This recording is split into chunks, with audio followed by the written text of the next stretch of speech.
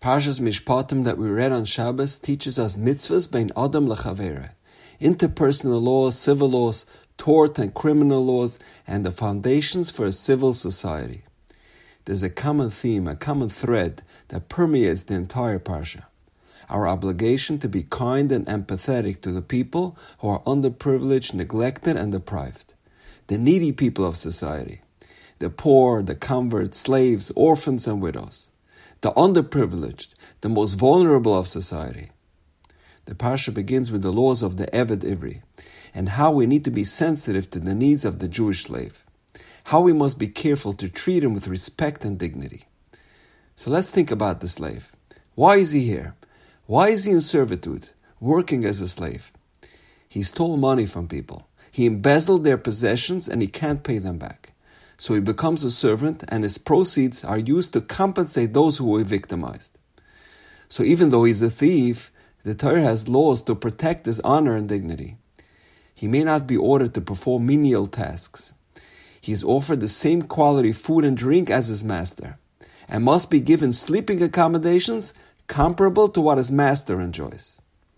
The Gemara has this famous expression, Kol hakoyne eved ivri, kakoyne adon la'atzmai. Anyone who acquires a slave for himself, it's as if he acquired a master. If you only have one bed in the house, yes, the servant gets it, and you get to sleep on the floor. You only have one steak in the freezer, he gets it, and you eat leftover cholent and gefilte fish. The Eved is treated with tremendous honor and respect. Then the Torah teaches us how to be sensitive to the poor. The Torah says, if you lend money to a poor person, you can take some of his possessions as security against the loan. However, this is not a simple process. There's an important caveat. If you're holding on to your borrower's work tools as collateral, you must return it to him in the morning so that he can use them to earn a living. If you're holding on to his sleep gear, his pajamas, his pillow, you must return it to him in the evening. The pasuk says, "B'mei yishkav." He won't have what to cover himself with. V'hoyu ki yitzak alai. It will be when he screams out to me that he's cold, he's impoverished. V'shamati, I will listen. Ki chanan ani, because I'm compassionate. And Rashi asks, Im chovel tachbol salmus re'echa. Why the double expression of chovel tachbol? Says Rashi, the Torah repeated it to tell you, At kama pa'amim. You must pick up his pillow and return it every single day. Can you imagine? You're the lender, you have your borrower's pillow in your trunk, and every day on the way home from work, you drop it off and pick up his drill. And in the morning, it's the reverse.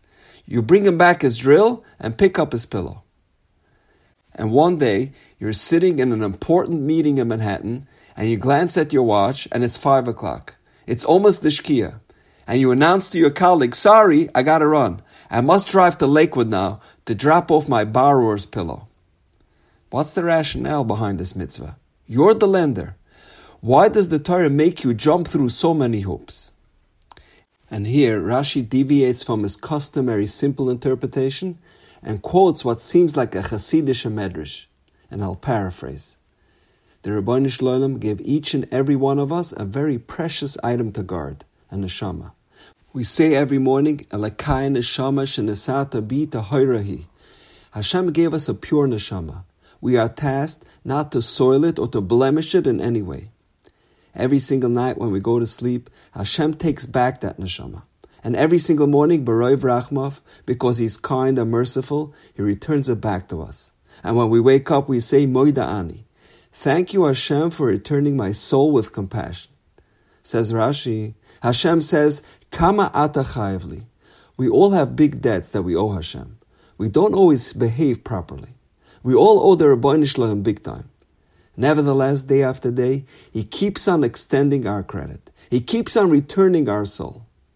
One morning, Hashem can say, listen here, you racked up a big bill, you went over your credit limit, pay up. You can't pay, you don't have the merits, I have this deposit of yours. I have your neshama here. I'll keep it in lieu of your debt. However, the Ribbono Shel Olam goes lefinim meshur sadin. He's sympathetic. He's compassionate. He keeps on returning our soul every morning. Says Rashi, we should also go lefinim meshur sadin and do so as well. and every day we should return the deposit back to our borrower. Hence the repetition of Chavol Tachbol. The way we treat others is the way the Rebbeinu Shalom will treat us as well. Parshas Mishpatim is replete with this message, being sensitive to the plight of the downtrodden. The Torah commands us not to mistreat the ger. Incredibly, this commandment is repeated in the Torah no less than 46 times. On that note, I'd like to share with you an incredible story. A family from the Midwest of the U.S. who converted to Judaism sought a more spiritual environment, so they made Aliyah. They enrolled their daughter in a Beis Yaakov in Bnei Brak. Unfortunately, she was teased mercilessly by some of the other girls, and as a result, did not want to go back to school anymore.